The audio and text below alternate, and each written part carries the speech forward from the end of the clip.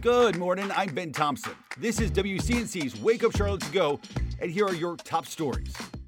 Flooding in Alexander County turned deadly over the weekend. The rescue squad there says 49-year-old Lisa Ryahai was in a vehicle with a passenger on Dover Church Road Saturday night when it started to flood. The passenger was able to hold on to a tree until someone spotted him and called 911, but Ryahai's body was recovered yesterday morning. Good morning, I'm Tradisha Wooder. Tonight, Huntersville Town Commissioners will give a final vote on the Laguna Bay project. Now, the plan includes 300 acres of retail, dining, and lodging space. And last month, the planning board denied the project, but developers have since then made some changes with hopes of getting approval. The meeting starts at 6 o'clock tonight. We'll be sure to keep you updated. Hundreds of new jobs could soon be on the way to Rowan County. Tonight, county leaders will discuss a project that will invest $41 million in real estate and equipment there in the county.